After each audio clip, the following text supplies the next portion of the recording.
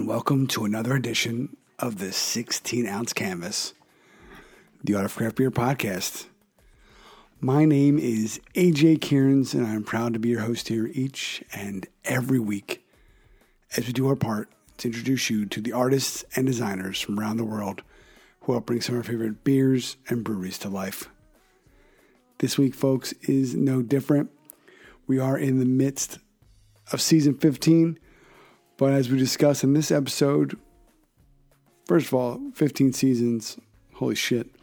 But every time we do seasons, we have an artist, here or there that life, things happen, we can't connect timing-wise, and we keep a list, and we're always trying to right the wrongs. It happened early on with Vincent Safu when we were in Amsterdam, and I forgot a cable, and the recording that we did just sounded terrible. And so we've been wanting to get Julie on for a while. She was supposed to be part of season 12, but just due to reasons out of my control and hers, it just didn't work out.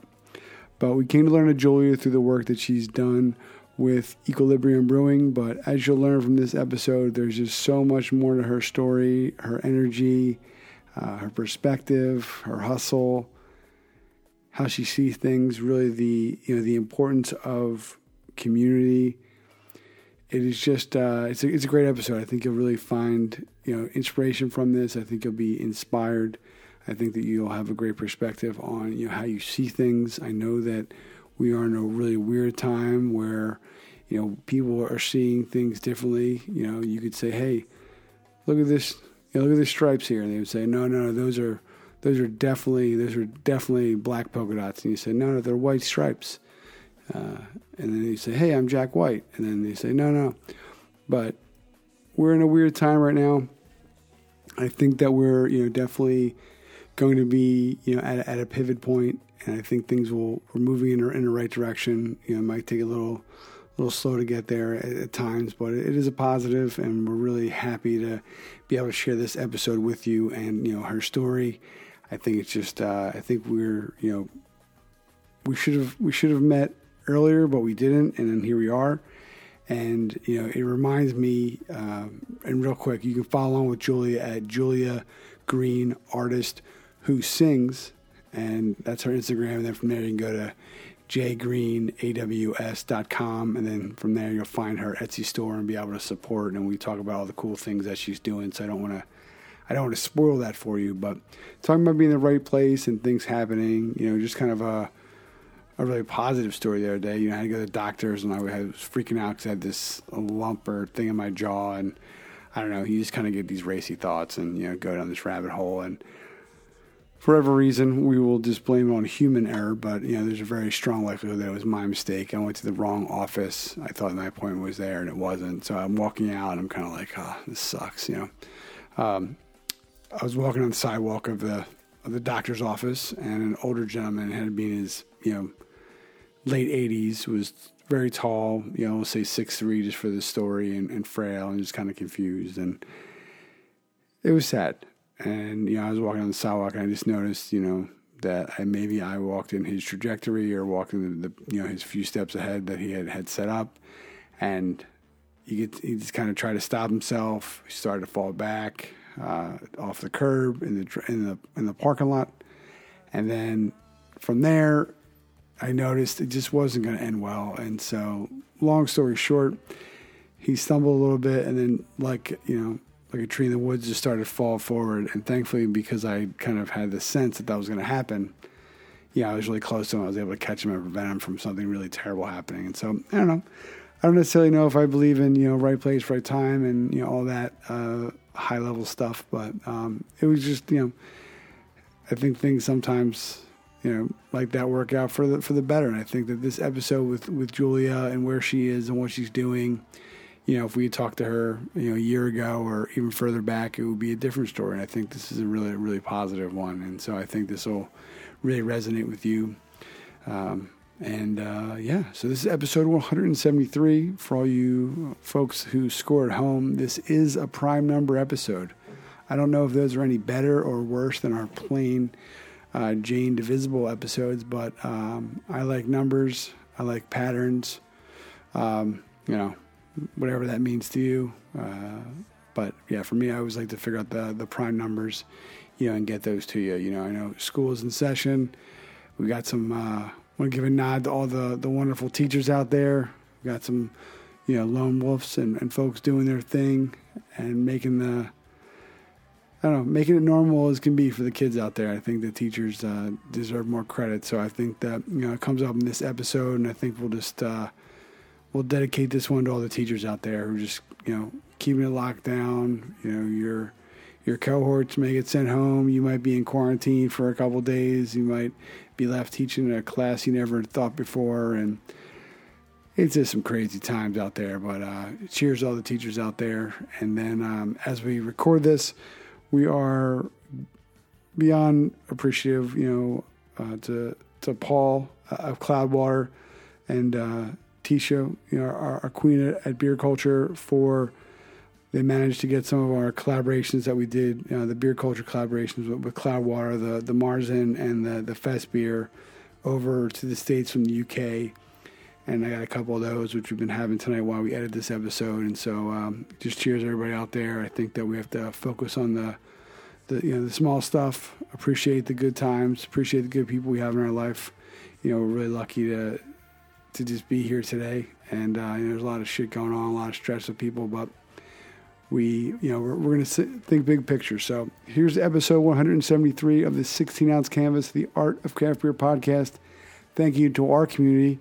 Thank you to all of you who use the hashtag 16OZCanvas.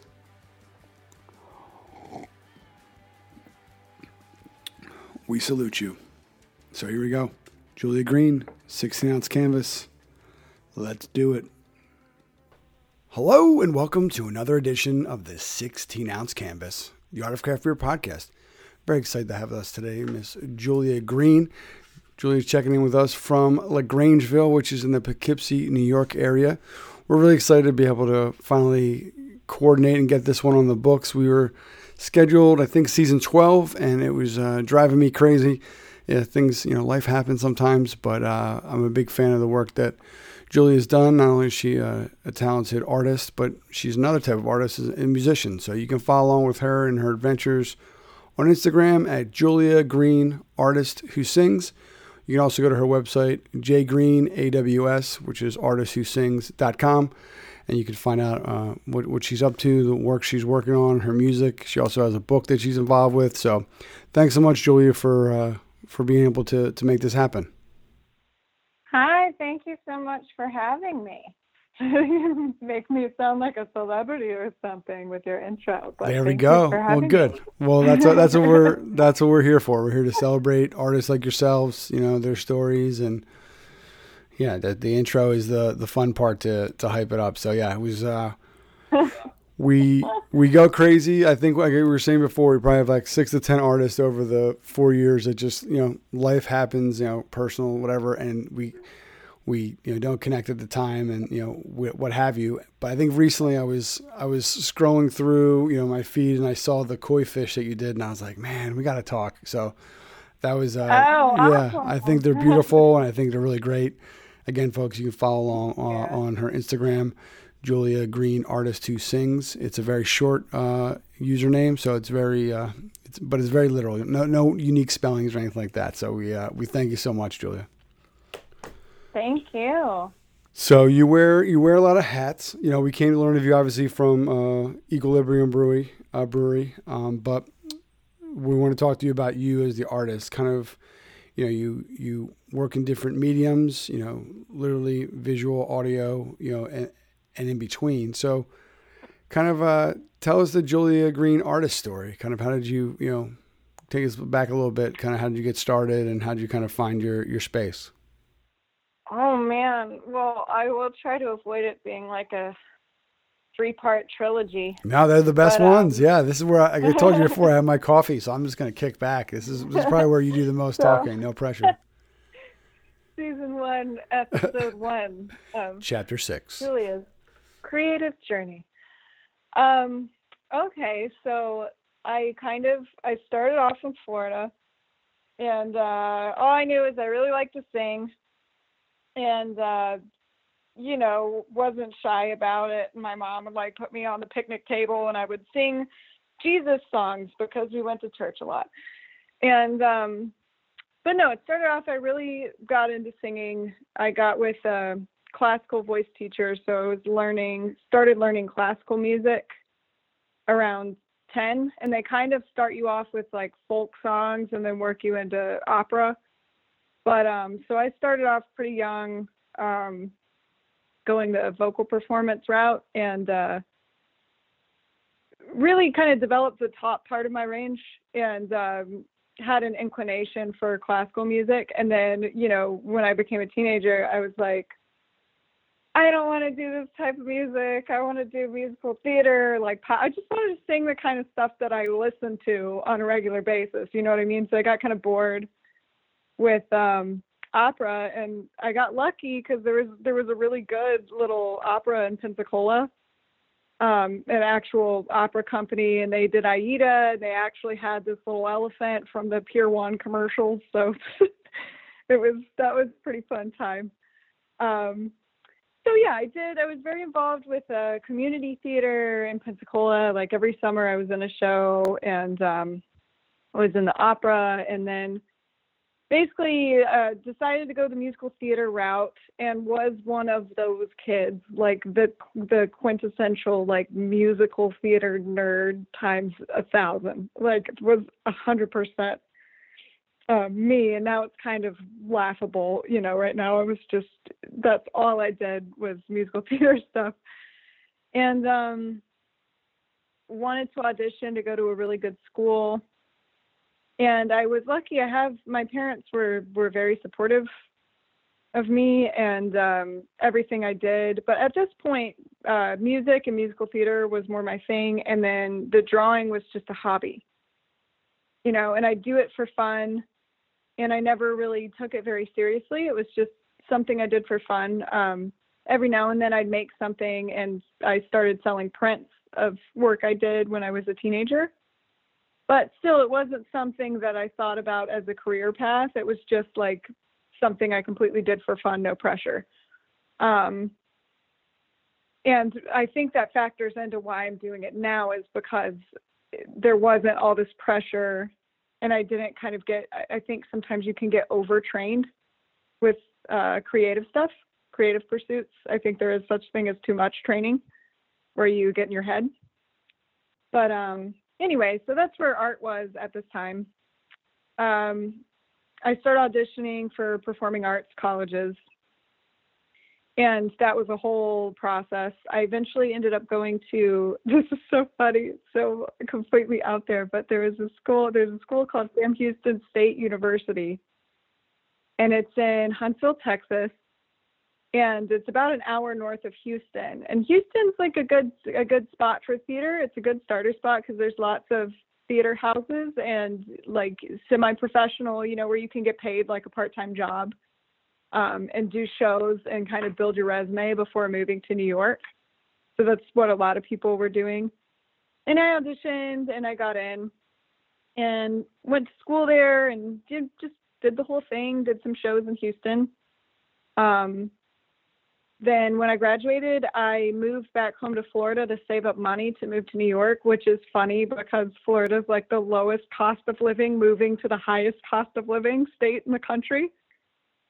So if you could imagine, that was a struggle. You're making like no money trying to save up to live in New York. And I remember when I finally did move to New York City, walking in a grocery store and being like, oh my God, milk's like $6. Yeah, most people move from Florida to New York. I mean, to Florida from New York. There's like parts of it that they even call like Little New York or something like that. But yeah, it's pretty funny. Yeah, it was just, and I'm just grateful, my parents were gracious enough to let me like come back home, live there for a little bit. And I just worked like crazy trying to save up some money. And I did, and I don't feel like I was someone I would consider irresponsible with money. But I'm not frugal either, but I was generally pretty good at managing my money. But I saved up a decent sized chunk of money, and that went so fast. as it does in New York, because you got to like sell your firstborn to get an apartment, like put so much money down. But so I moved to New York, and the whole idea was I'm going to audition for musicals and like go on a tour and do all that jazz. And I moved into this apartment, and my first bedroom wasn't even technically a bedroom. It was supposed to be a home office, and I could barely fit a twin-size mattress in there. So I was doing the New York thing, where you live with like 7 people. There's a 4th floor walk up, all the things. And, it's getting up at like 3:00 in the morning to go get on a list to audition for all these different musicals. And I moved there in the winter, and I don't know why I moved there in the winter or what my logic was about doing that. But yeah, it was pretty rough. And I was auditioning for shows all the time. And I feel like I was just I felt like I kept kind of almost fitting for things, but not quite, because I'm 5'8". And I feel like if I were a really, really good dancer, it would have been more of a different story, but I sing and act and was like super mediocre, not great dancer, so I feel like if I had been auditioning for like chorus girl ensemble parts, I would have had a better time, because of the height. But a lot of times, there's just so little things in your control with musical theater. You're always trying to fit into someone else's vision, and they have a very specific idea for certain characters, what they want, like appearance-wise, and there's just a lot of factors that I was realizing I couldn't really control. And that was frustrating, and also I feel like at that point in time, there was that element of it, but I also feel like I feel like I had this idea of myself for so long of going down that career path, but I hadn't really figured out kind of who I was yet and what I really had to bring to the table. So I feel like I would imagine that a lot of my auditions or things I didn't have that thing, that genuineness of like someone's genuine personality coming through, because I don't think I'd figured that out yet. Does that make any sense? Completely understand. I feel like I was living part of my, other than the height thing, my college roommate was a very tall man, but I mean, he's still a tall man. He hasn't like shrunk or anything, but yeah, he was a theater, Glee club.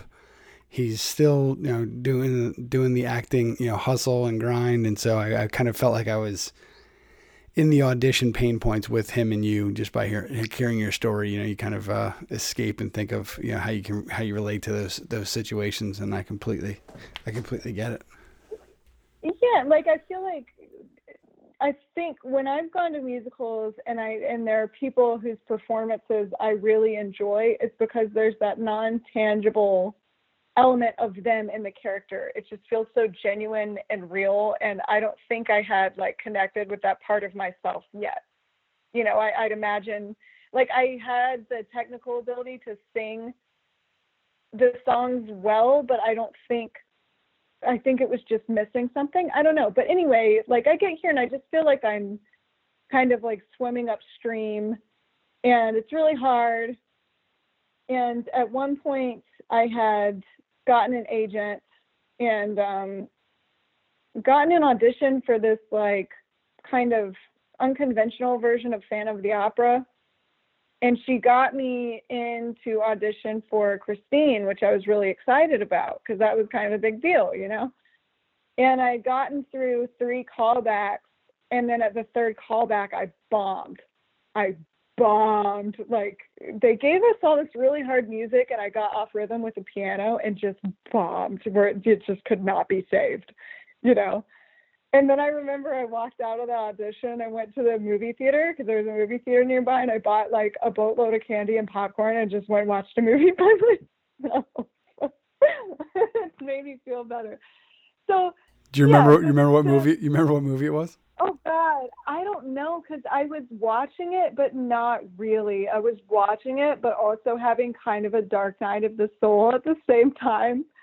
And I think if I could go back in time and tell myself anything, I think I just took everything way too seriously. I mean, obviously you have to care, but it was just like I took everything way too seriously.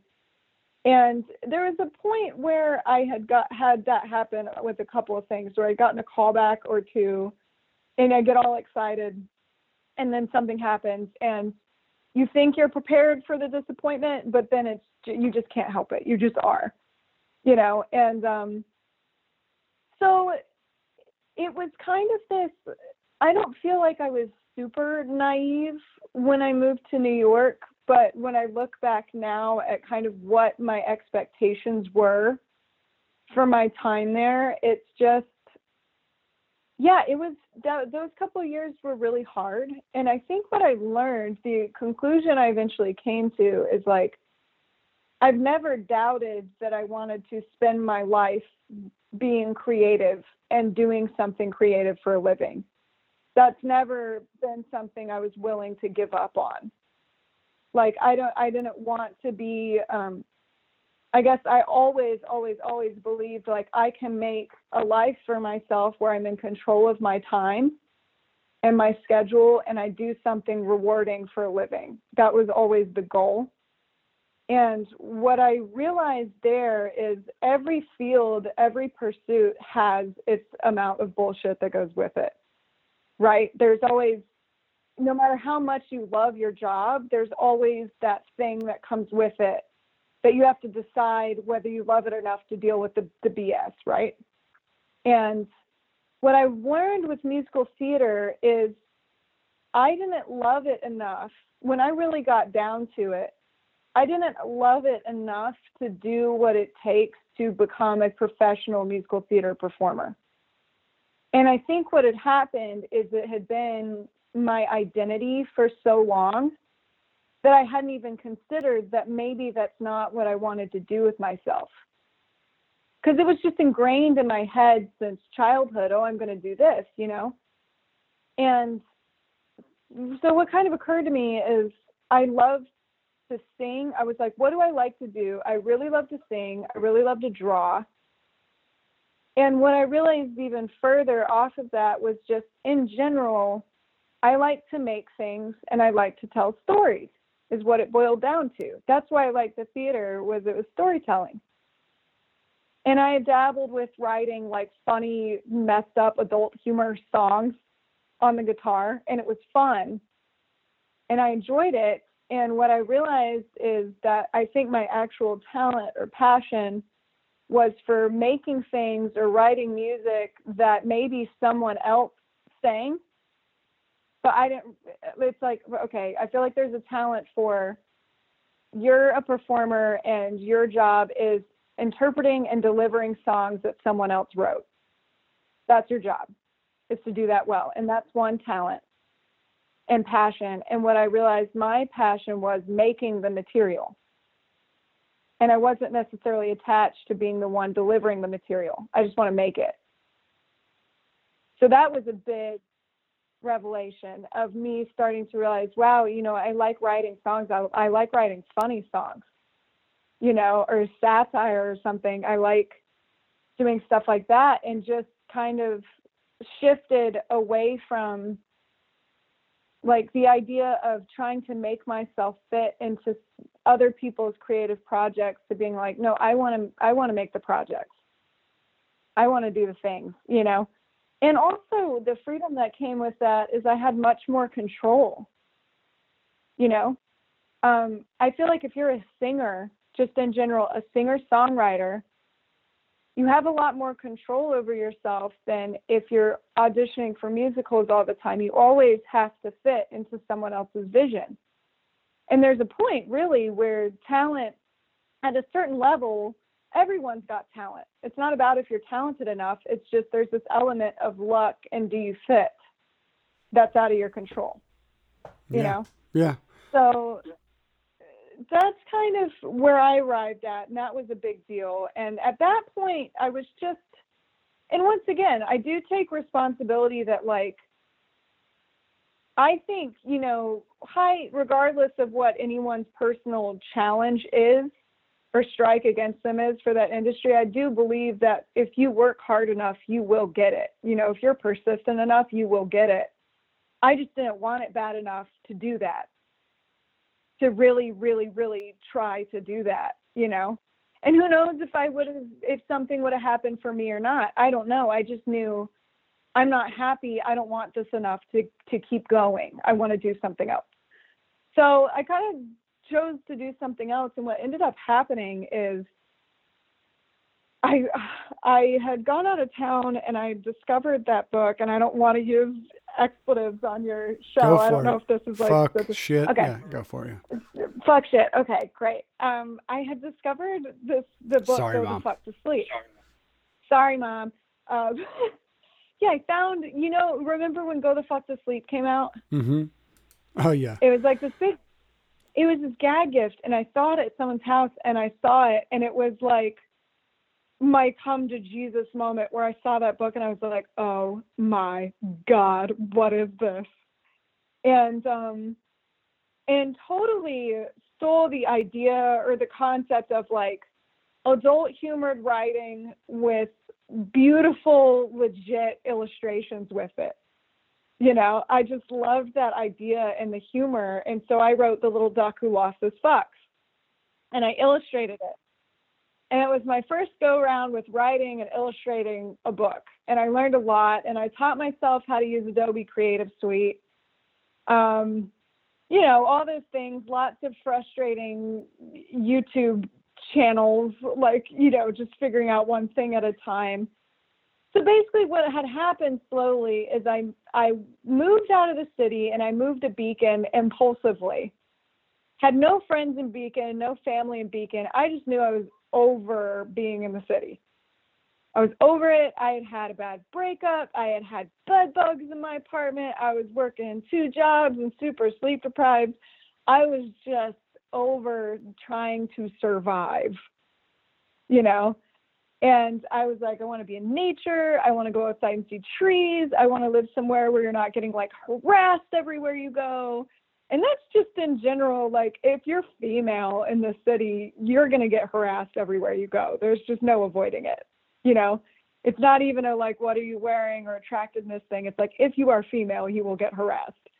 And I was just over that too. I just wanted to live somewhere more like where I grew up, where you don't have that really. So I moved to Beacon and started doing more illustration work, and I was writing more, and got with a cool funk band, like a 13-piece funk band, and was just doing like background vocals for them, and then writing my own music and doing like little musical comedy shows at dive bars, stuff like that. So I was having fun, but during all the time that I moved, it was like definitely a financial struggle. I had knew a couple people and had some friends that moved to New York, and like their parents paid their rent and they lived right across the street from the audition buildings and stuff, and they didn't work, and it was their job to audition. And that's awesome. And that's like one thing, but it's just hard when you're like, I'm going to bartend all night and then wake up in the morning and go to this audition. Like, good luck, So it was just, I feel like I had just worked so hard for so long, and was really just struggle busting it. And then I get to Beacon and I still had to work really hard because this is the first time I was living by myself in a studio apartment in Beacon. And I was just willing to pay more to be by myself and find a way to make that work, because that's a big thing with creativity is solitude, and the ability to just kind of do what you want when you want. You don't have to worry about disturbing anyone. And I just wanted to be alone in nature and do my thing. And Beacon was great for me. I made a bunch of new friends. The apartment building I lived in became like my family, and they were all really good, supportive people. So I really kind of started to turn a corner at that point, because I had a lot of really good relationships in my life, and that makes a difference. That, like, your friends, the person you're dating, all of that, so important, and it bleeds into everything else, you know. And I think when I came to Beacon, you know, at the time I was in a relationship, and I don't harbor any bad feelings towards my ex, but it was a really challenging relationship. It was long distance a lot of the time, and it was just really draining for me. You know, it was just not healthy, and like the situation was always weird, you know, but I didn't realize until we broke up, like, and that was a 5-year relationship, how much energy that was taking from me to be in that relationship, and how much it was taking away from what I wanted to make. Because you know, it's like all your relationships take up a certain amount of psychological space in your brain. You know, they all have a certain amount of real estate, and when they start to get painful or toxic, it takes a toll on your creativity for sure.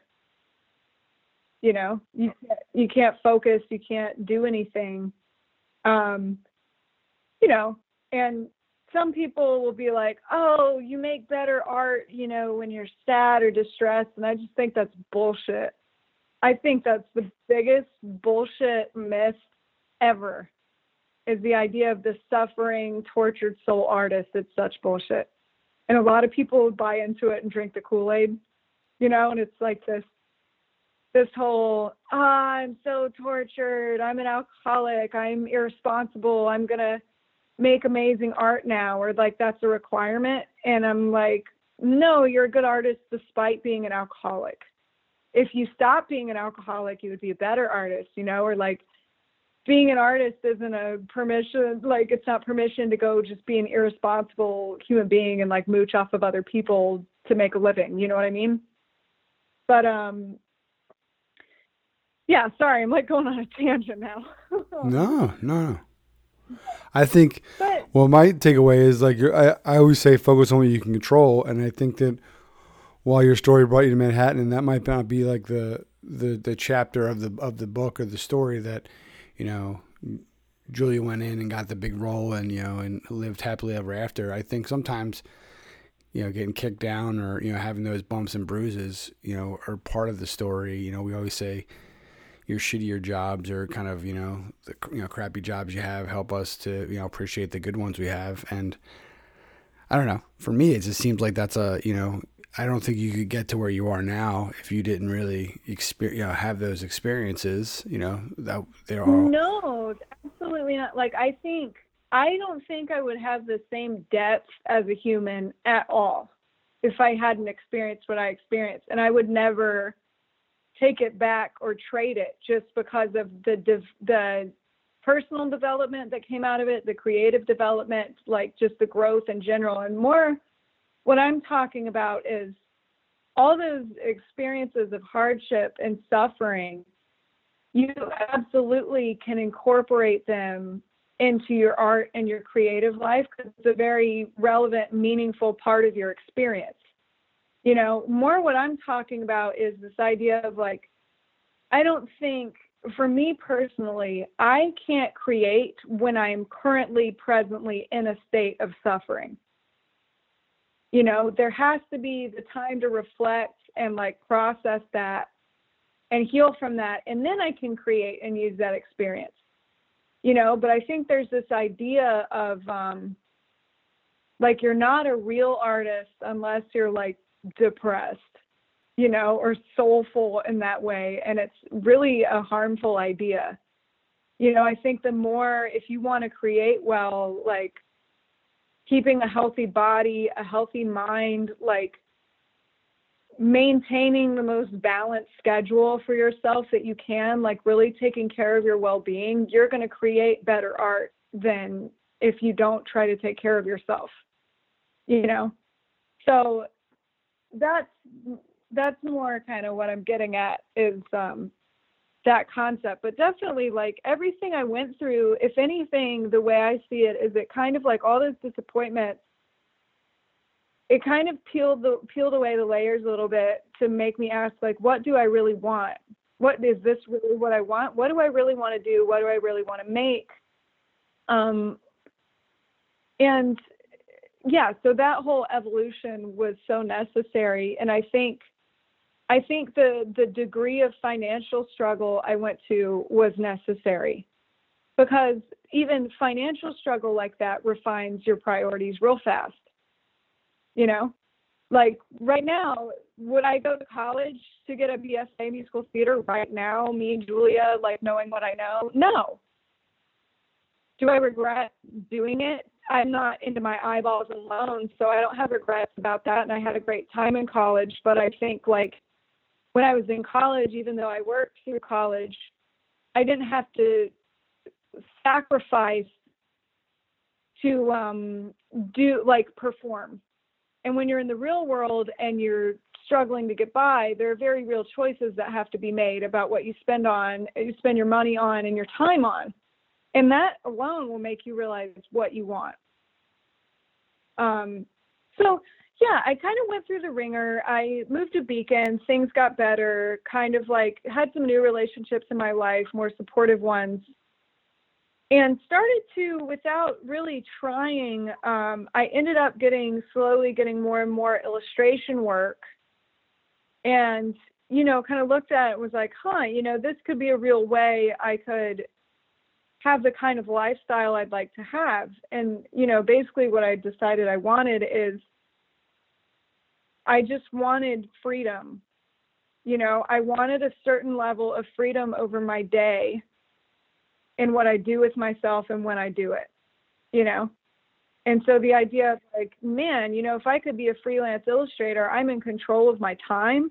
I don't have to be anywhere when I don't want to. I just have a certain amount of projects I got to get done, And so the first thing I was working towards was that goal. I want to be a freelance illustrator. And would do the thing where I would successfully be able to do that for a few months, and then projects would dry up, and then I get a part-time job, for a few months, something like that.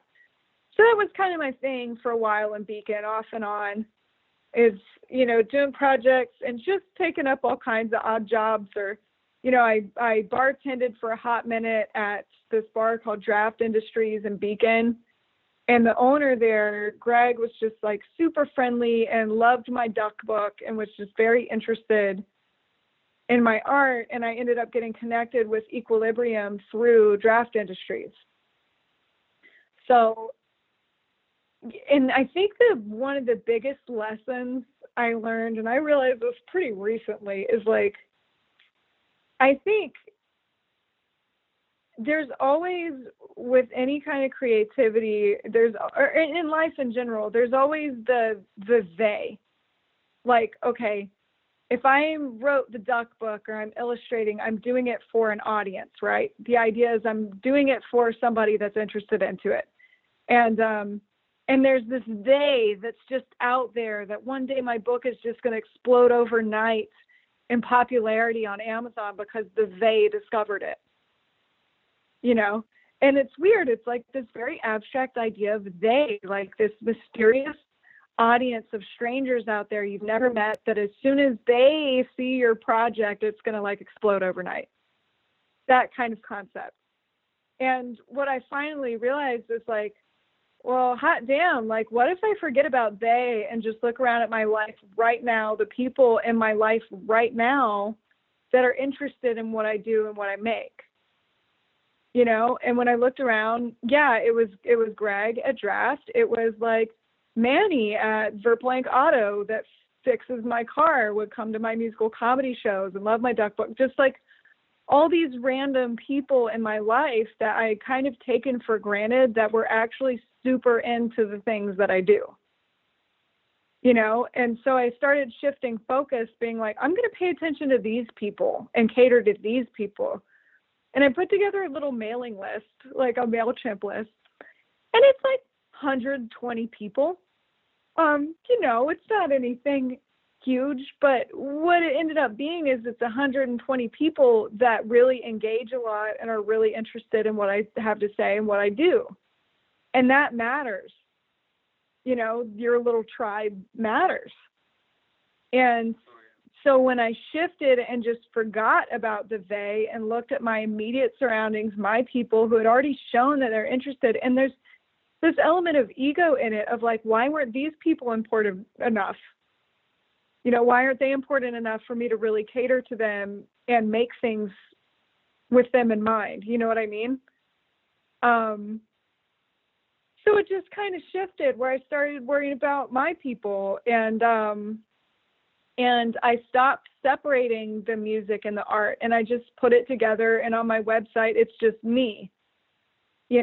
There's music, there's the illustrations, it's all in one spot, because a lot of people tell me like, oh, you should have a separate thing for this and separate thing for that. And I'm like, no, it's too hectic. It's me all in one place. And,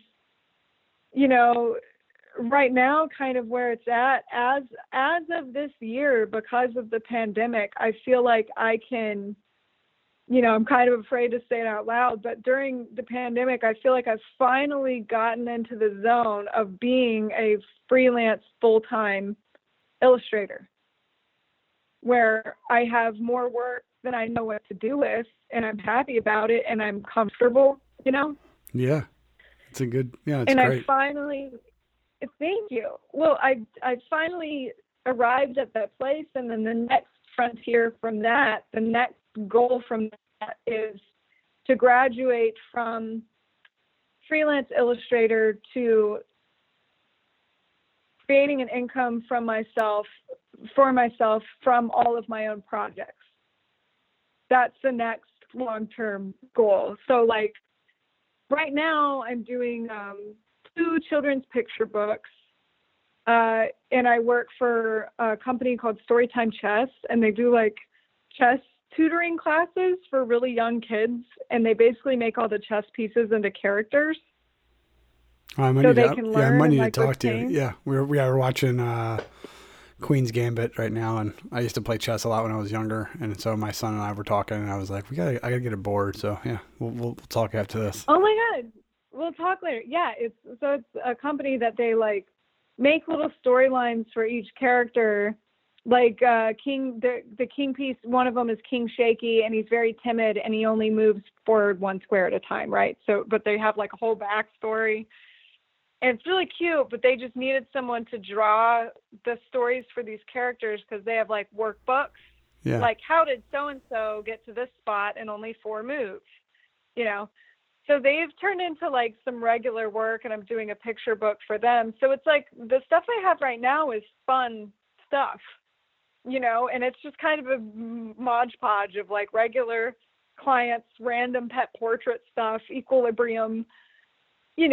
So I'm happy with all of that. But I also, during the pandemic, had some time to think, and, I had written another children's picture book and have been like submitting that to literary agents and doing that whole rodeo. But that's like a long-term thing. Like that takes a minute, because it takes them like 2 months to get back to you, if they get back to you. You know what I mean? But I'm really happy that we can. I mean, I know we were supposed to connect months ago, but we're at a crossroads now where like kind of, I think I'm getting inspired by talking to you, but we know we want to do a book. And so I don't know. I'm glad that we're connecting, because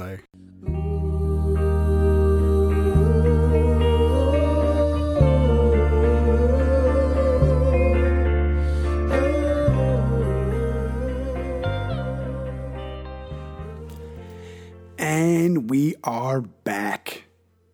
You're listening to episode 173, featuring the multi-talented Julia Green, right here on the 16-ounce canvas. See, first of all, thank you, Julia, for making my job so easy. I just asked you a question, and you are a natural storyteller. It's very fitting that you're a songwriter and artist and musician and just a creative person. And just want to publicly thank you, because as we've mentioned before on previous episodes, we are committed to the idea and making it happen, doing a book. we don't know what that entails. We've reached out to a lot of folks, and we'll continue to do that to better understand the process. But as we talked about here, Julia, with the great work that she's done, and her own book, and books coming down the line, the little duck who lost his fucks given equals 0. That's the extended version. That's not part of the name, but just made time to give me some insight, give me some feedback, make some recommendations, and it's going to be hard. It's going to be it's going to be long process, but I think that we'll find a way to make it happen. 4 years ago, or 3.5+ years ago, when we thought of the idea for the podcast, obviously, we had some success with radio and doing that, but we didn't know what this would entail. We've come down and been doing this for some time now, and it's just it's a joy, and really really appreciate every one of you who's a part of it, who listens each week. You take us out on your adventures, your road trips, your morning runs before for work or before school, and it's really great, because I think one of the joys is the fact that there's all these folks from all over around the world who we hope to meet someday. And for whatever reason, we have this wonderful opportunity to connect with them and learn their story, celebrate them as wonderful people. And I don't know, it makes my life a joy. It really does. There's definitely days where, real life, the 3D, as we call it, can be a little stressful. Obviously, there's the elephant in the room is the fucking, pandemic. Please wear a mask. Get a fun mask. Get weird with it. Shit, Julia's selling masks. She's got some cool masks. You can get a skeleton face, or you get a flower, maybe a custom mask. Maybe support your favorite team or music, or just get the old generics. But just wear a fucking mask. Have fun with it. Be cool. Just wear the fucking mask. I want to go out and see some live music. I want to dance. I want to shake my ass. I want to fucking get down and boogie. Just wear a mask. I'm not asking you to shave your head. I'm not asking you to do anything crazy. Just wear a mask. Buy a mask from Julia. Julia Green, artist who sings, is the Instagram. You can go to Julia Green's store. Buy a mask. Tell them AJ sent you. I don't think there's any. I can get you a 10% discount, I think. I hooked that up. But, yeah. So, just think, don't be selfish. Be a good human. Easier said than done some days. But, it's a law of averages, right? If you're a good human 70% of the time, then the world's going to be a better place. So just follow those directions. Appreciate all those, that come into your life, all those people that you meet. And just think of somebody else. If we all thought about somebody else for just a little bit, all those little percentages would add up, and we would not be here right now. But then would we be here right now? So I don't know. I like to see it's tough, but the glass half full is those people that maybe, Julia's schedule might not have worked out, or, our previous guests got a couple coming up that we're going to tease you with that, we were able to find off the list and bring back. We got Beeb, who we've been trying to get for, over a year and just haven't made it work. And we're going to finish out season 15, and then our season 16 announcement is going to be pretty dope. And, so let's see what we got. Let's get part 2 of it. Like I said, I asked very few questions. Julia is the kind of the co-host of this episode, so it's fitting. So, oh yeah, remember, November 18th, folks. It's a big day. You don't want to miss it. So here we go. Part 2, Julia Green, 16-ounce canvas, episode 173. And, we said it before, still prime number. Still only one in itself. Seriously. Hey, I don't make this shit up. I just follow the rules.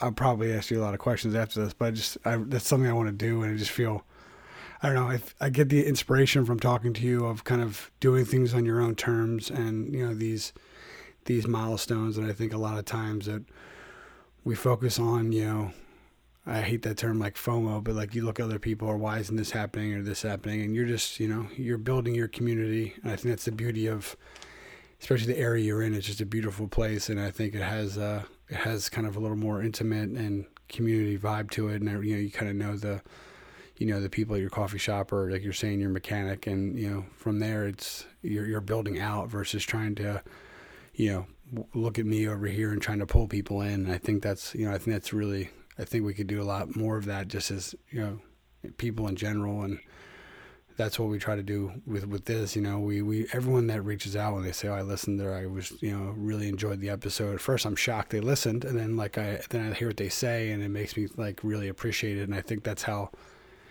we really moved away from, while we're connected by beer, we're really connecting people and their stories. And I think, your story and your path and, coming to where you are today is really great.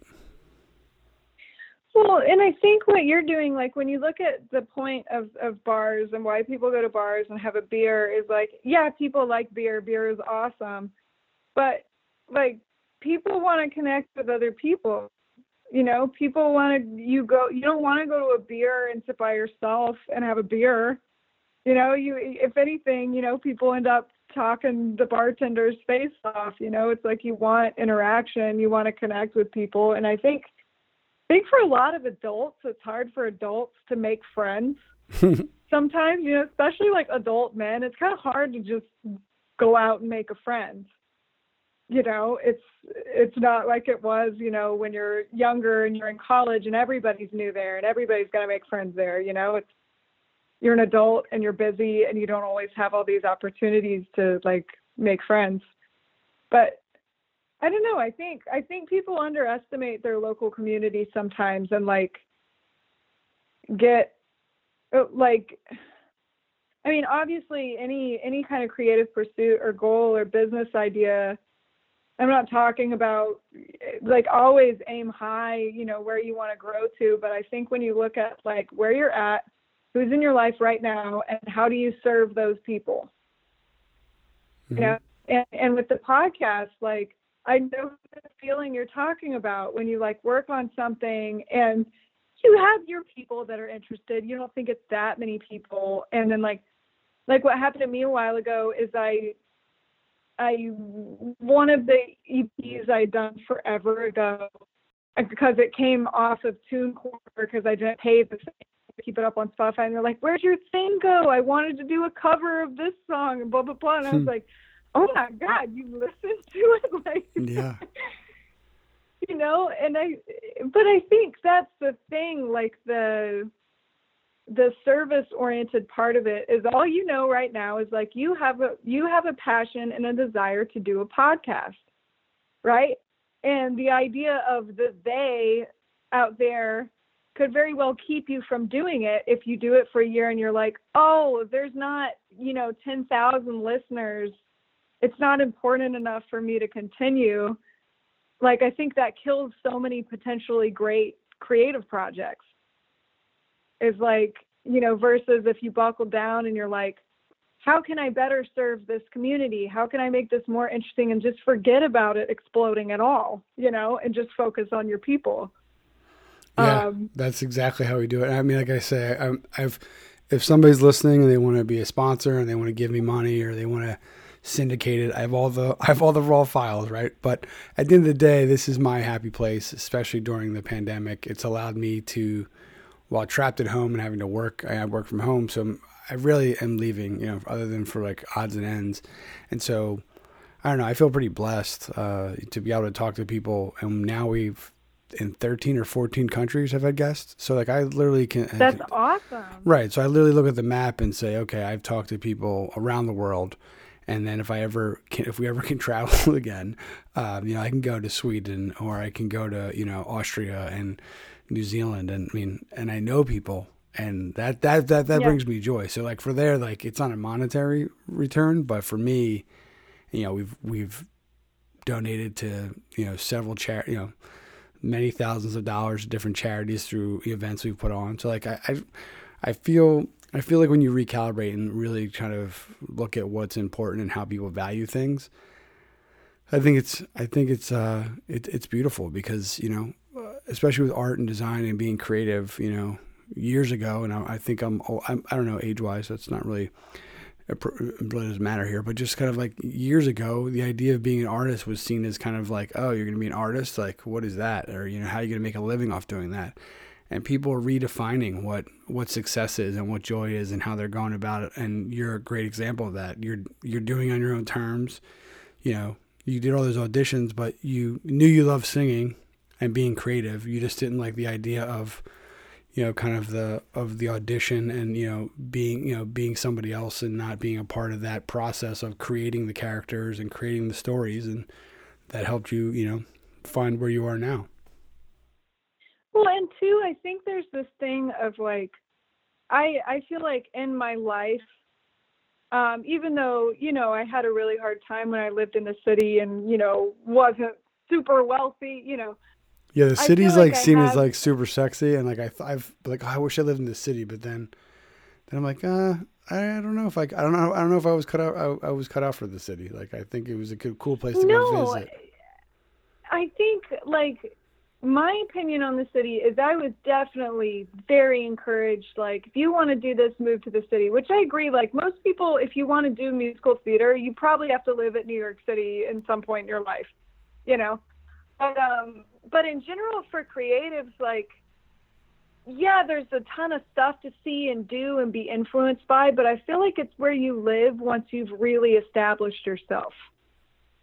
I feel like when you're still figuring it out, you get so drowned out by all the other things going on that I kind of disagree with the encouragement I received to move there. I feel like it can do the opposite, because people take for granted, like, you don't want to live somewhere where it's practically impossible to live. Oh, yeah. Struggling to survive, like just financially survive, is not going to make you want to make things, when you're just exhausted all the time from just trying to live, Mm-hmm. Yeah, that's exactly what I was thinking.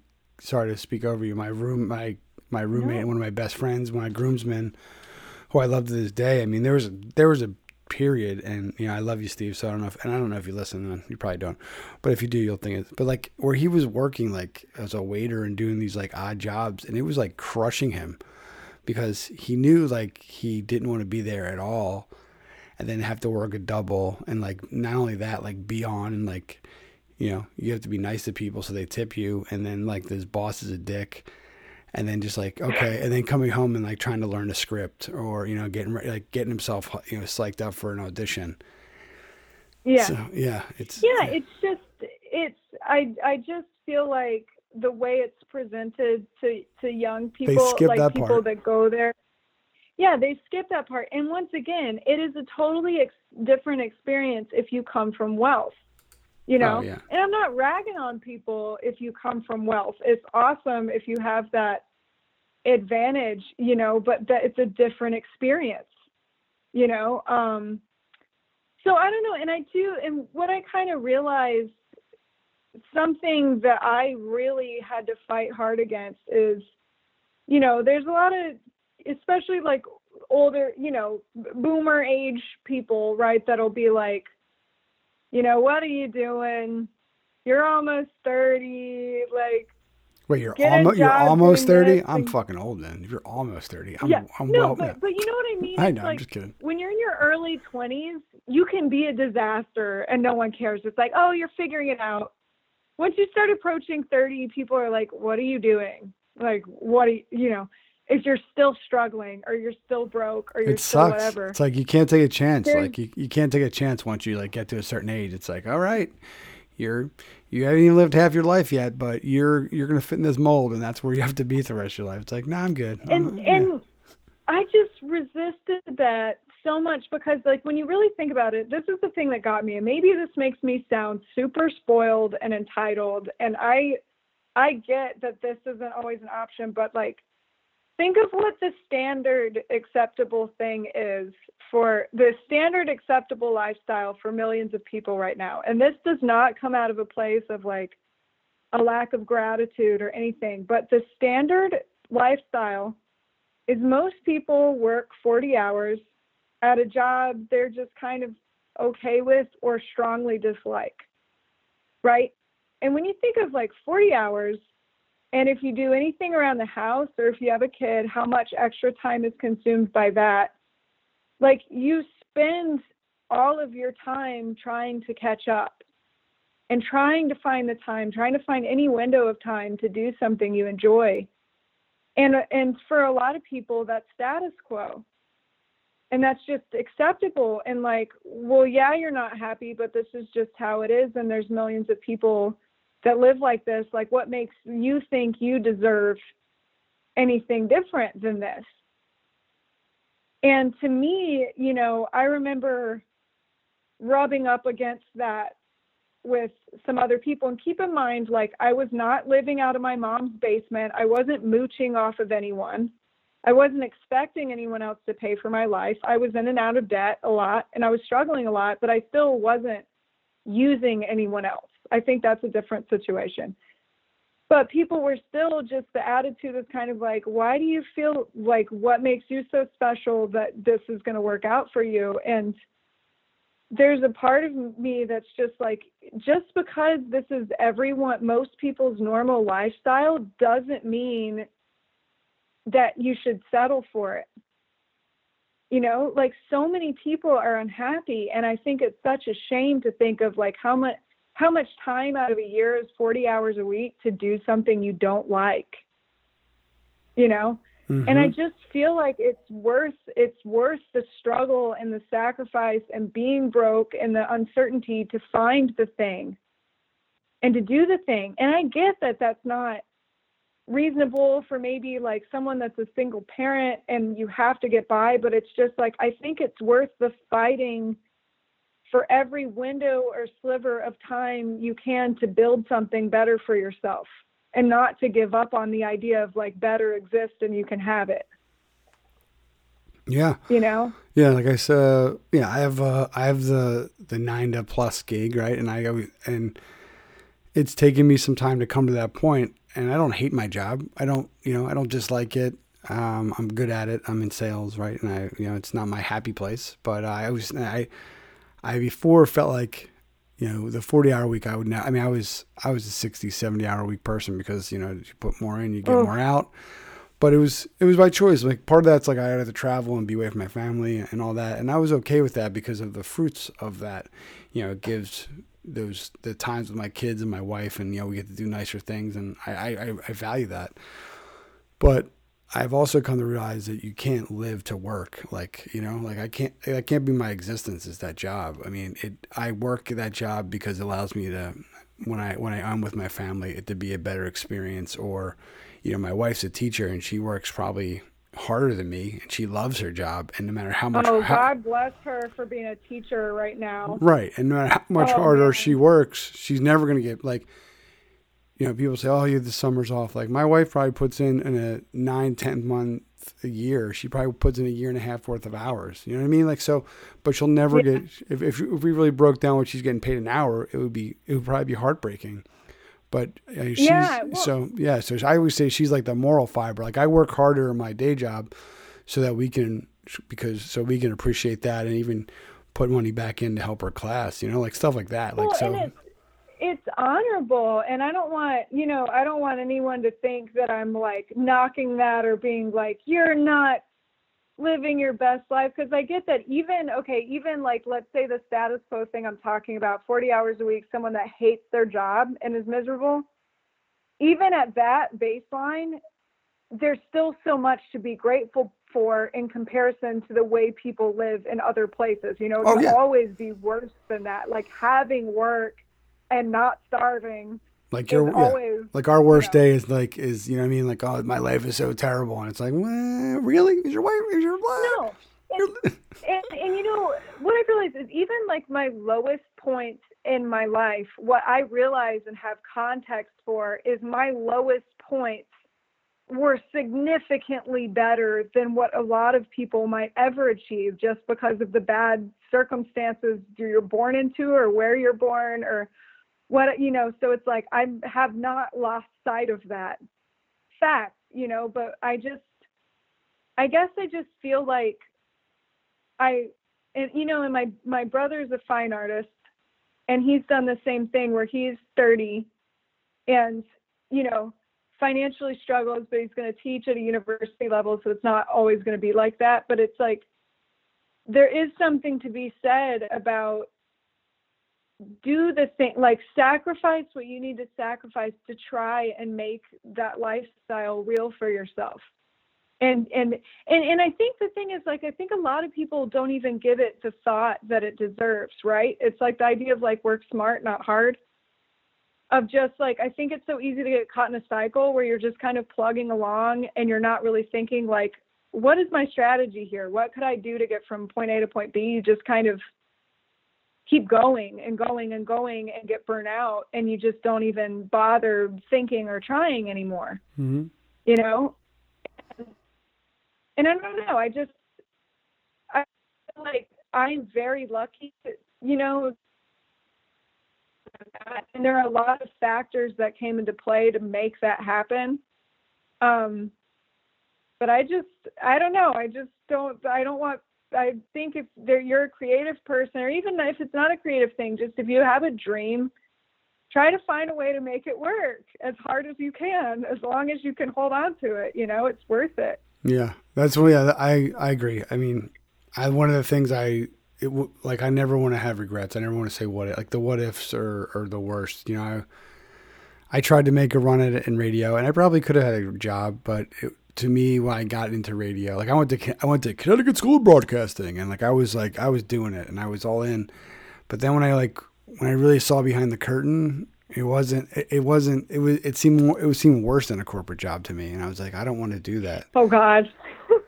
Yeah, well, because I like radio of the 60s and 70s, right? So if I was at a coffee shop, or a friend sent me a record, and it was, I found this new artist, Julia Green, and I would get to the studio for my show, and I'd be the first one to debut that, and that the DJ had like this cool cultural, piece that they were not only just playing the music, but they were the pulse of that community. And that's how I was at the college station I was at. I had like you're saying, I had a community of folks. They would listen every week. We'd go to the same music venues afterwards. We'd all meet up for drinks. I'd support band. Like, it was a thing. But then it was literally radio now is, I'd say 90% of it is playing to a computer. Most of the songs are pre-programmed. You have a certain amount of time to say an ad, or your mic cuts off automatically. Like, I like the fact that every week when I do these episodes, I can do a 3-minute opening monologue or 10 minutes. And I just, that's the freedom. So yeah, I managed a band for 5 or 6 years, and got her signed and did that whole thing. Like, I don't have a lot of regrets. I mean, my wife is an amazing woman who puts up with all these crazy ideas. And so, that's just as important. So yeah, I completely agree. They're not all successes, but I have very few what ifs, or I wish I did this. But I feel like you already are doing the thing, and the other thing is like, oh, this is my happy place times 1,000. Like, when I turn the mic on and that phone rings and we connect, like, yeah, that's it. Like, when people recognize me as, that's the guy from the sixth, like, I'm good. Like, yeah, I think that, yeah. You're doing the thing. I think what's sad to me is, like, you can't demand sometimes that your creativity provide your full life income for you. Like, you can't demand that of creativity sometimes. But I think the point is like, you make time for it. You make time for it, and you do the thing you want to do. You want to do a podcast, you're doing a podcast, it serves your community, you're doing it. Hell yeah. Like, you're doing the thing. Okay, I'm the host here, Julia. We're talking to you. You're making me feel good. I'm supposed to talk about you and how you're the great artist. Oh God! Get your own podcast, Julia. What are you doing here? I'll make my own podcast and interview you. Yeah, right. Well, in the voice of a duck, just be like, the duck voice. Yeah, I mean, I think kind of where I'm at now is like, this is what cracks me up. So I came across an ad. Somebody shared an ad with me on Facebook for this giant parking garage building that was trying to find a mural artist to do like 5 stories of wall on this building. And I was like, what? And you had to draw a design and submit it. And I was like all over it. And they didn't specify what they wanted. And I was like, people need happy things right now. Like, I'm just going to do, and I just had the idea to do this giant, bright floral design of these giant, big, bright flowers. And I pictured it all over this building, just happy, bright, colorful thing. And I sent it, and I never heard back from them, like so many things, or you just send it to the ether and it like disappears somewhere.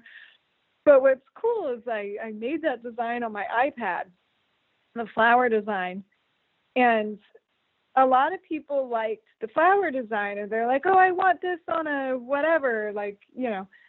And then I was like, what if I made more things like this? And I started kind of researching print to order companies, you know, like Printify or Printful, that they do the shirts and bags and stuff. And so I ended up making an Etsy store and doing a bunch of floral prints and putting them on like tote bags and blankets and stuff, and just amusing myself, because you don't have to buy any overhead. It's all print to order. So why not?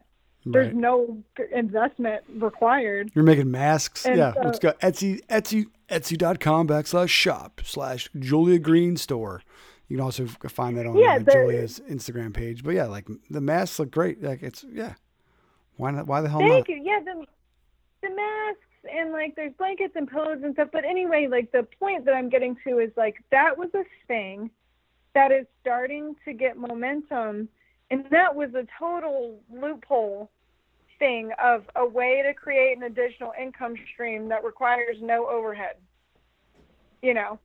And I was thinking, you know, I was like, I know other artists that do similar to that, you know, the fact that exists. But so I'm just kind of toying with ideas like that, doing merch for like Draft. I just started doing their merch with the funny t-shirts. Yeah. And doing more like print to order stuff. And I'm just like this year has kind of been the year of exploration for me, of having the time, you know, to think about other things to do, other ways to expand.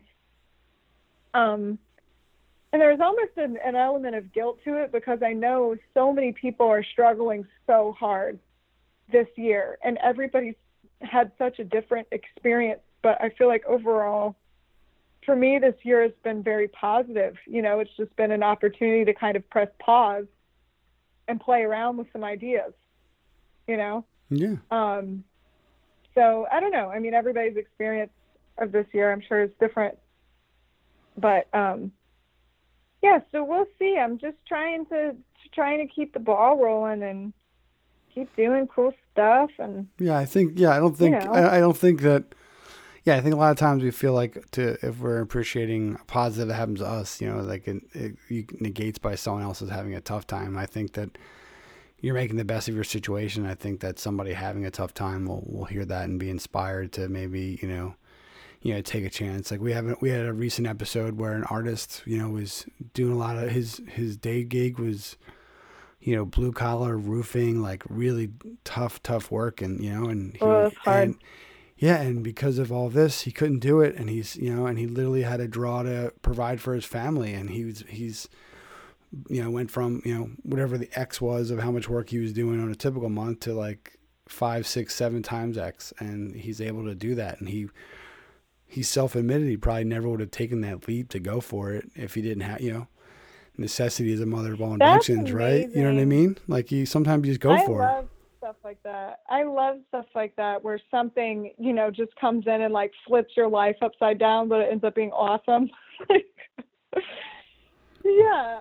Yeah, I don't know. I think a lot of people don't realize, like, when you have to make something work, you can make it work. Like, even with like, I'm sure if you told that guy before the pandemic, like, hey, you have to make your entire month's worth of living expenses from drawing, he would have panicked. you know, and then Yeah, you I start to think he slowly said realize that. like, hey, I think he this is said that. doable. He's like, I fucking would have never done this. And I was like, well, here you go. And you did. And you know, and you're better off for it. And and then you're putting more time. Like it's a beautiful thing because you're doing something you probably wouldn't have done. It's something you love. You're putting in more hours of it. So one could argue you're getting better at it. And you're keeping the lights on, which is great. So you're multimedia, you're doing stuff all over, you know, cans, you're making pillows, you're making masks, songs, books, how are you, what tools are you using and how are you kind of, managing your time? Like, how do you keep everything organized? Because they're all kind of different. Oh God. Yeah. How do you keep, So as far as tools, the tool I would recommend for any artist, hands down, just get one, is you talk about things happening. So I just recently bought an iPad Pro with the stylus, and the only reason I ended up buying it was because I was applying for this job with the chess company, and they needed a lot of digital illustrations done in a short period of time. And I was like, I'm going to get this and go for it and try to get this job because it would be steady work for me. And I buy the iPad Pro, and I do it, and I do the things, and I think I have the job. And then it turns out they went a different direction. I was like, well, now I just bought this iPad Pro and don't have this job I thought I was going to have. And I was excuse like, me, oh, sir. man, What's the return policy? Yeah. What's the return policy on this thing? Yeah. It was that thing. And I decided to keep it. And a month later, they came back to me and it worked out. So it wasn't a waste regardless, but I started using this iPad, which I never would have bought if it weren't for them. And my productivity has like tripled because of this thing. I feel like if you're anyone that draws or illustrates, it just saves you so much time. Like, for example, if I'm doing a children's illustration and I draw, let's say it's a bunny with shoes on, I can draw one shoe and then copy and paste it and flip it. And now I have the other shoe. And I can draw half of the face and flip it, and I have the other face. And it's like symmetrical. And it just saves you time. And, if someone's like, oh, can you put the bunny more in the foreground? I can just grab them and expand it and make it bigger instead of having to redraw the whole thing on paper all over again, So iPads are the way to go. And Best Buy has a thing where you can get a card and finance it with no interest for like $30 a month, so you don't have to buy the whole thing outright. But I think it's a fantastic tool, and I wish I would have had it 3 years ago. Yeah. Yeah, we get a lot of that where you can see people, and even like the cool part is you can see in their stories and their sites that like they were old school, like hand drawn, and so more as like a mental thing of like getting away from the tactile nature of the drawing or painting. But to your point, it's like I want to go on a boat, sit in a boat or go to the lake and relax. I don't have to bring 12 brushes and all this paper and stuff. It's just kind of like you're always like the idea comes, you create it, then you just put it in your bag and go about your adventures. So yeah, I think it's pretty wonderful. Totally. And I think a lot of artists, you end up becoming a social recluse, right? Because you have your room where you paint and it's where all your stuff's set up. And if you're working on something pretty time intensive, you don't interact with people at all, versus I can take the iPad and go to the coffee shop and sit there and feel like I'm a part of the world, and do some stuff. But so that's the tool, definitely the game changer tool I would recommend is the iPad Pro with Procreate. Okay. And it's user friendly.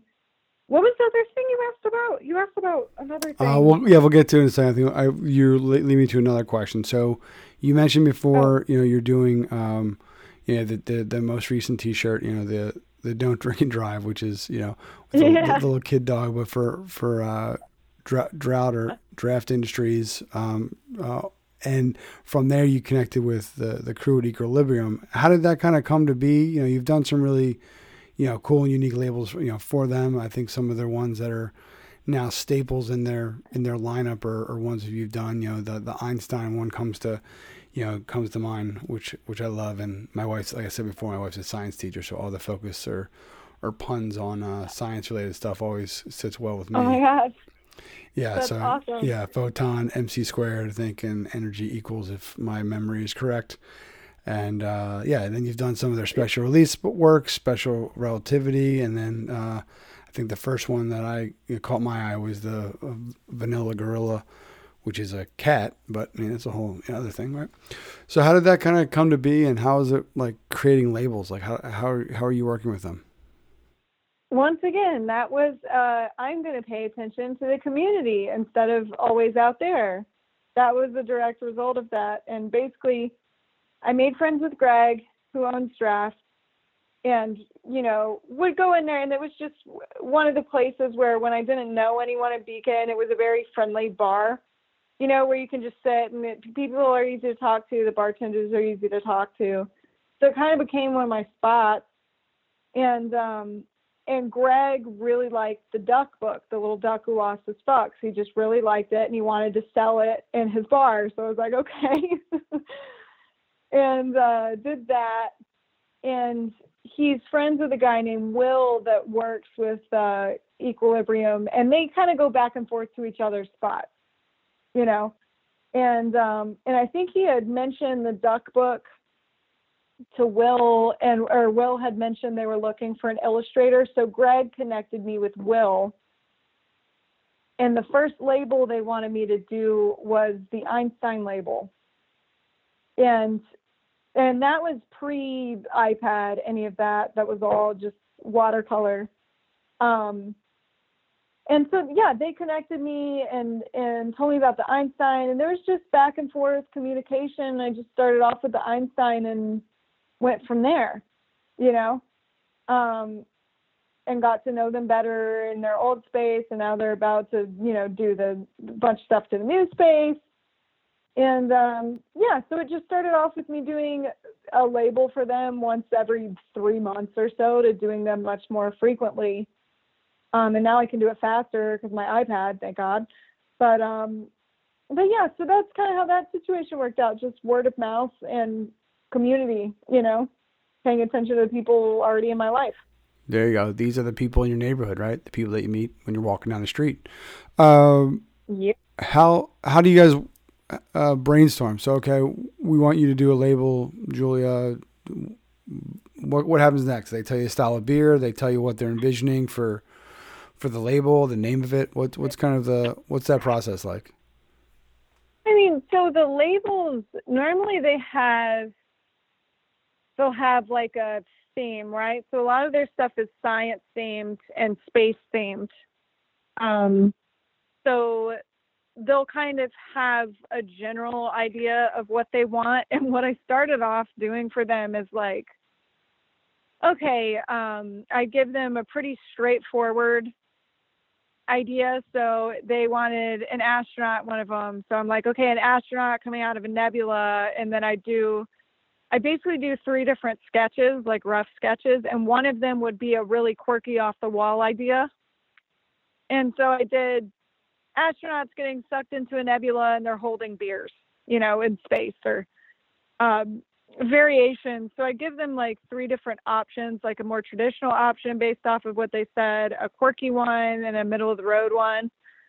A lot of times they go with the quirky one, but so there's label outtakes. Nice. All right. Yeah. So and the thing I've learned with a lot of the people I work with is I try to get them to be as specific as possible and detailed as possible right from the beginning. And it's one thing if they go, this is our concept. We want you to come up with an idea based off of this concept, is one thing. But a lot of times I've learned when people are more vague and I do my thing with it, they don't realize until I do my thing with it that they did actually have some specific ideas about how they wanted it to go. Yeah. You know what I mean? Like, right. And then do whatever you want. A lot of like, yeah, you have but freedom. not that. You have freedom. Oh no, not that. Like, I don't mean freedom by that. I mean, I wanted a cat, not a chicken. Like, oh, okay, you could have just said that. Yeah, thanks. And like, I don't blame them. I think a lot of people, they just have to physically see something in front of them to start to kind of like refine what they want. But I just try to get all the details up front to save a lot of the back and forth, Mm-hmm. Yeah. That's how I feel when I watch those like home design and remodel shows. Like if you ask me what I like, I would be like, I'm pretty open. And then I see these shows, I'm just like, I do not like that tile. I don't like that thing. And I'm like, oh, who are you, first of all? And like, what's going on? But yeah, I completely where did all agree. these opinions come Yeah, from? why do I care about crown molding? Like, what are you talking about, AJ? Or the size of the window? I'm like, oh, you do have some opinions, yeah. No, but they're really easy to work with. Oh yeah. It's just I think sometimes it's hard to communicate about art or abstract ideas. A lot of people, I think, can picture something in their head, but they don't know exactly how to communicate it, or they see something I did and they're like, there's something that's kind of off about it to them, and they don't know what it is, and it takes them a while to figure out how to communicate it.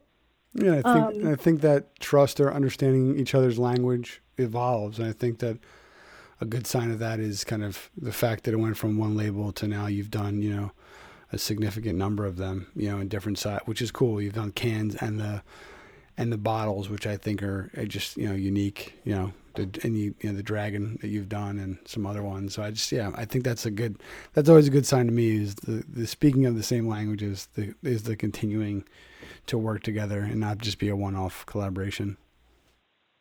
Yeah, I mean, and the more you work with someone, it starts to get more intuitive, where I can be like, they're not going to like this part or this or whatever, and figure it out in advance.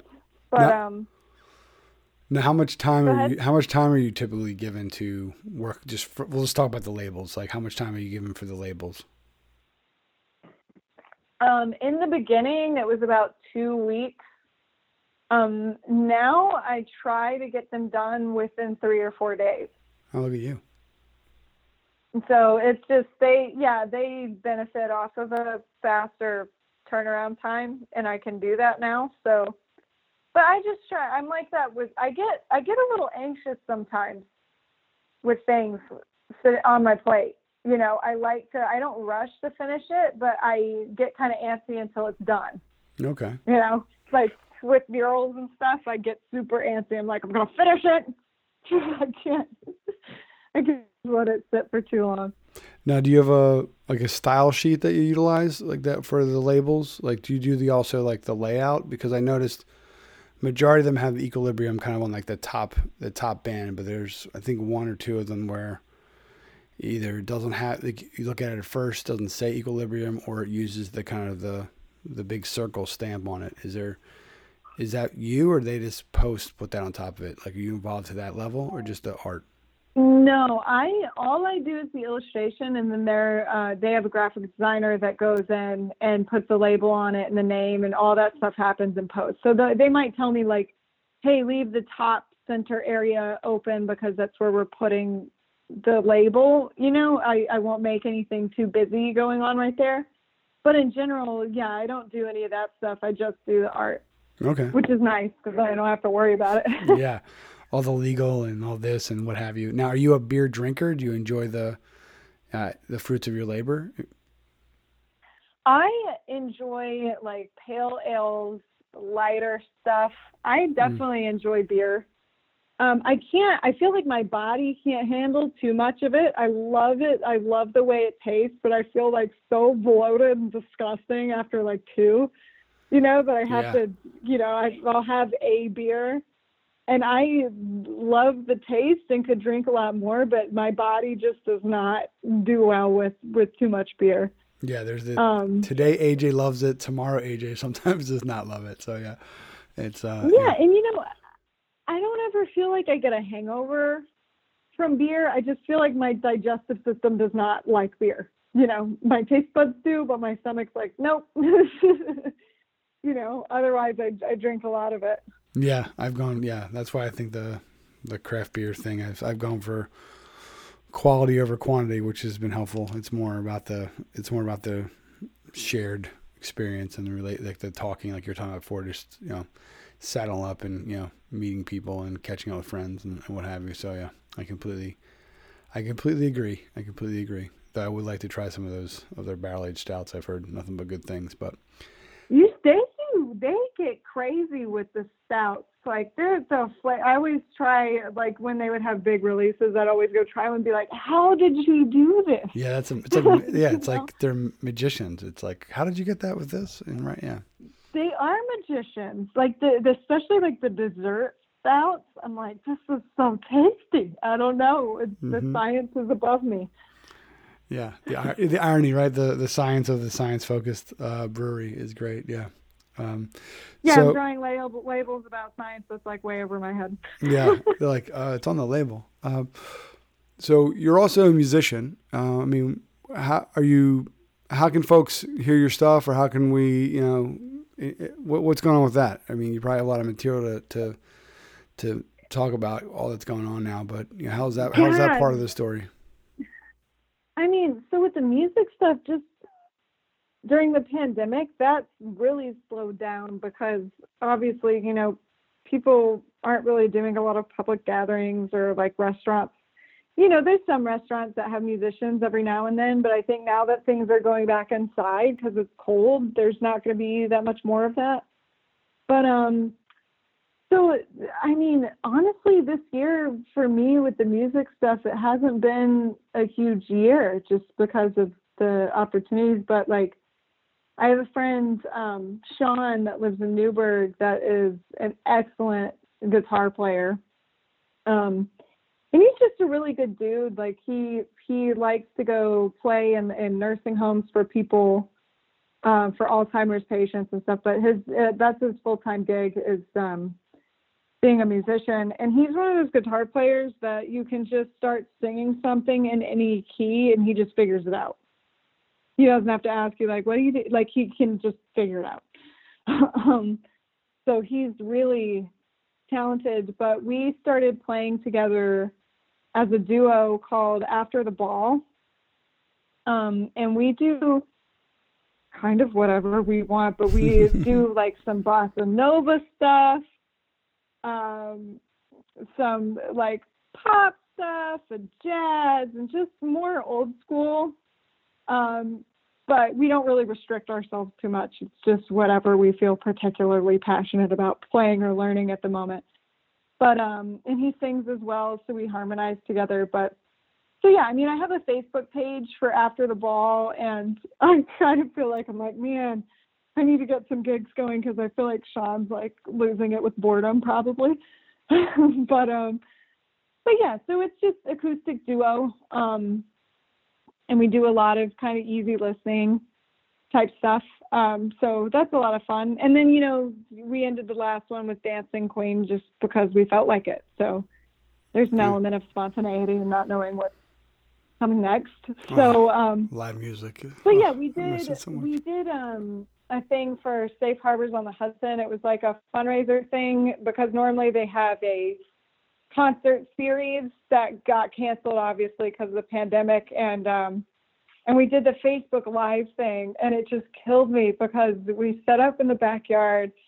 Camera sounded good, the audio sounded good, we're all ready to go. I watched it later, like 60% of it, the sound was like trash, just so that was kind of frustrating, but we're at the point where we're kind of looking out for restaurants to play at, like just local venues to play at every now and then. And, so that's kind of there. That's like dormant on the back burner. But yeah, so as far as music goes, it's weird. I feel like one of my challenges or one of the things I feel frustrated by is like, if I predominantly focus on illustration for a really long time and I completely neglect music stuff, I feel this weird, like phantom limb pain. Like, oh, you didn't do that, you need to do this. And my mom's the worst. She'll be like, when are you singing? Where are you singing this? I wish you could sing more. And I'm like, what do you want me to do? Just so many hours in a day, like, but I feel this kind of like antsiness with the music stuff right now where I want to write things, write new stuff, but I just don't feel it yet. Like I don't, normally I'll be like, I got to write down this idea or that idea. And I just don't have that vibe yet. Maybe it'll come back over the winter. But so I don't know. It's a strange phase for music things right now. That's the truth. But other than that, it's just after the ball is looking for some places to play that aren't too cramped during COVID. Yeah. So that leads us to kind of our last question, which has nothing really specific, but as someone who plays music, loves music, do you have certain music or bands or musicians that you're listening to when you're creating? This is more. Oh man. Yeah. Totally. One of my favorites is Pink Martini. Okay. They are okay. So when I'm drawing or like typing emails or something, I can't listen to actual English lyrics because it's distracting. Words I find distracting sometimes. And Pink Martini, they sing in a lot of different languages. So it kind of gets lost in the background because there's no words that are like popping out for me. I'm drawing or doing things. But these just got some great songs. It's just every song feels like vacation. They're just, it's just great. I highly recommend some Pink Martini. It's kind of a bossa nova style. I can recommend specific songs. Let me see, but they're just so good. And I feel like, anytime I mention them, people are like, oh, I love them. I've listened to everything they've ever done. Or they're like, who?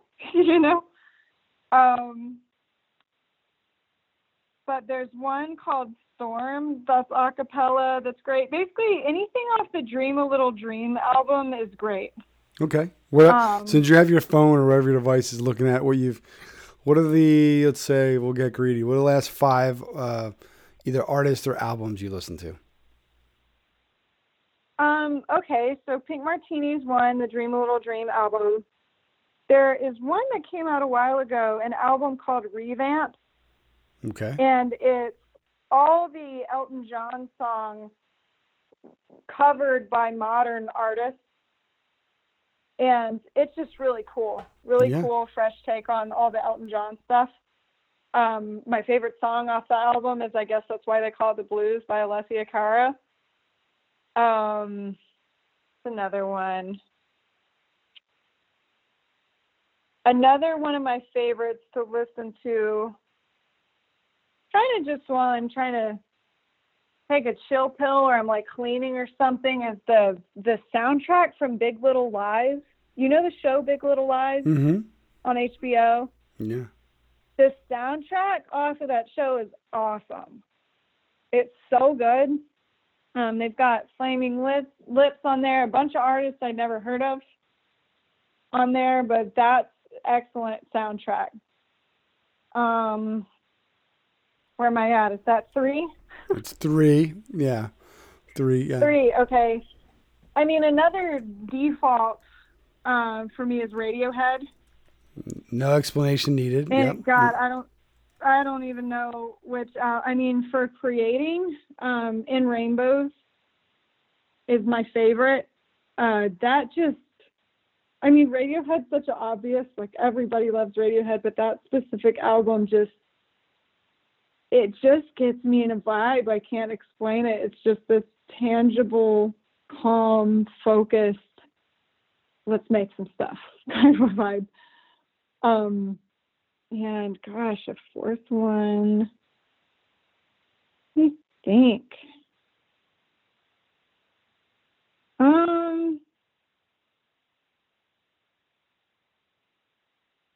I really like, maybe this is kind of a cheeseball answer, but do you know Lindsay Sterling?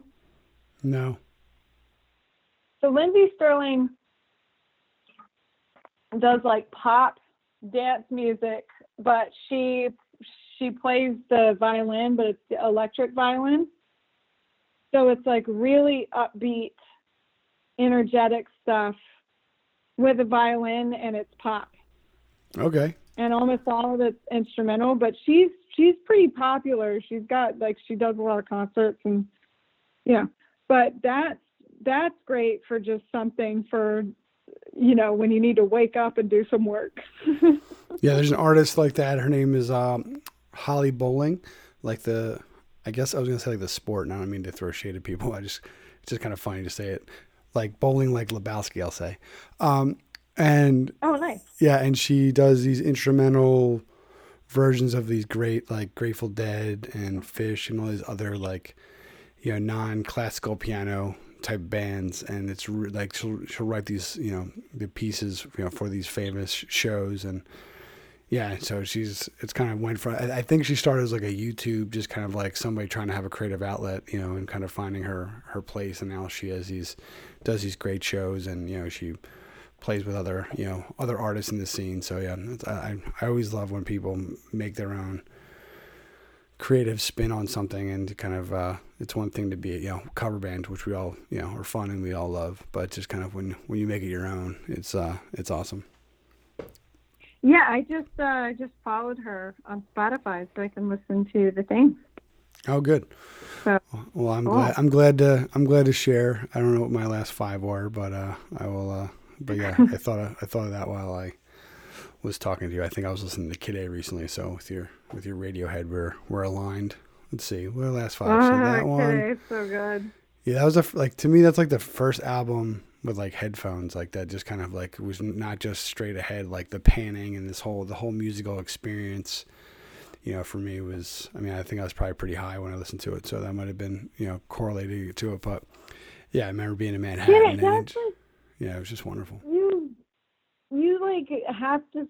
Kid A is not like soundtrack while you're doing something else music. No. It's like you stop what you're doing and sit down and listen to it because it's so good. Yeah, we were at somebody's apartment in Manhattan. I was sitting like in a beanbag chair, and just, you know, life was pretty good. And then I remember like they put on these headphones, and it wasn't like cool like Dre Beats headphones or like modern ones. It was like old school, like 70s, almost like airport hangar style ones, like over my head. And I just remember, I think, yeah, like an hour plus later, I escaped and was like, I was changed forever. So yeah. Yeah. Oh, yeah. I might have to do that later. Yeah.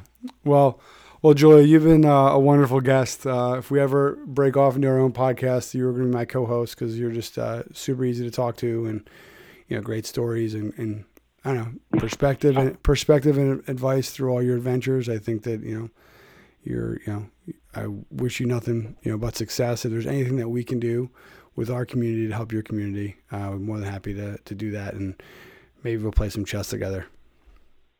Likewise. Thank you for having me on your podcast, and I would love to help you grow it, turn it into something really cool, not for the they, but for your people. For us. Yeah, exactly. Yeah, exactly. I mean, I think that I was just thinking about, while we were talking, and you know, somebody who's listening, you know, he reached out to me once, and, you know, he's a teacher, and he's upstate New York. I'm not even sure if he might be near you. You can follow him on Instagram, Cleat and Crayon. And, you know, he reached out to me and said, you know, it's part of my Friday routine. I listen every week. And I don't know, sometimes you get those messages and they really move you. And it was really kind of powerful. I don't think that was his intention at all, but it was just kind of like, you know, just a quick note to say thank you. And I was like, holy shit, like that's, you know, it means a lot. So yeah, I agree. Yeah. Awesome. Yeah. Well, I thank you. I appreciate all you're doing, and I look forward to us brainstorming and seeing what we can do in the future. Awesome. Likewise. Right. Well, thank you so much for having me. All right. Be safe. Yeah. Be safe and keep creating. Well, good. Yeah, exactly. I think art and creativity make the world a better place, and you know, you're doing your part. And again, everybody, the one and only Julia Green, artist who sings, who doesn't sing as much recently, but is itching to get back to make her mom happy. So I'm trying, Mom. Get her to sing. So, but so So follow along and support your local artists. Thanks so much, Julie. I'll talk to you soon. Thank you. Bye. Bye. Bye. Ma chambre a la forme d'une cage. Le soleil passe son bras par la fenêtre. Les chasseurs à ma porte comme les petits oiseaux. Ah, Secret Blue. Aha, mais me, yeah. That's a wrap, folks. You listen to episode 173, the extremely talented, philosophical, wonderful perspective, hardworking, creative, adaptive. The co-host of this episode, Miss Julia Green. Remember, Julia Green, artist who sings. You can go to jgreenaws for artistwhosings.com. Support her store, Julia Green Store on Instagram. Go to Etsy, buy some shit, support a local artist. Everybody should be doing it. We thank you for your continued support. We thank you for all the great things and just for you being a part of our community. We are blessed. As we mentioned, I think everybody, we really can't do this without you. Obviously, I guess we could, but if you're not listening, it really kind of would be for naught. But special thanks once again, as we mentioned in the episode, to Mr. Cleat and Crayon. We always appreciate the support, but when somebody reaches out or just says something kind or does something kind when they have nothing to get from it, nothing to gain, that really says a lot about a person. So we're really, really excited. We will be announcing probably soon. We're going to get some T-shirts coming out. Want a special thanks, and we'll formally announce it. Stupid Rad Merch. You can follow them online, Stupid Rad Merch on Instagram. Our boy Simeon over there, as well as Matthew Ryan Sharp. We get some green T-shirts with a little pre-order, so make sure you get those. They're going to look super fun. Get a big one, make it into a nightshirt, whatever. It's getting, whatever. Just support your local artist, your local podcast, and then we'll hopefully have a deal that we can share with you as well. So we thank you once again. You've been listening to this 16-ounce canvas, The Art of Craft Beer podcast. So here it is, folks. We'll be doing a book in the future. We'll say in 2021 we'll have more information for you. Merch is coming out. Please check out the squad and the fam over at Beer Culture. We thank you once again. You're wonderful people. We're blessed to have you in our life. Our community is something special.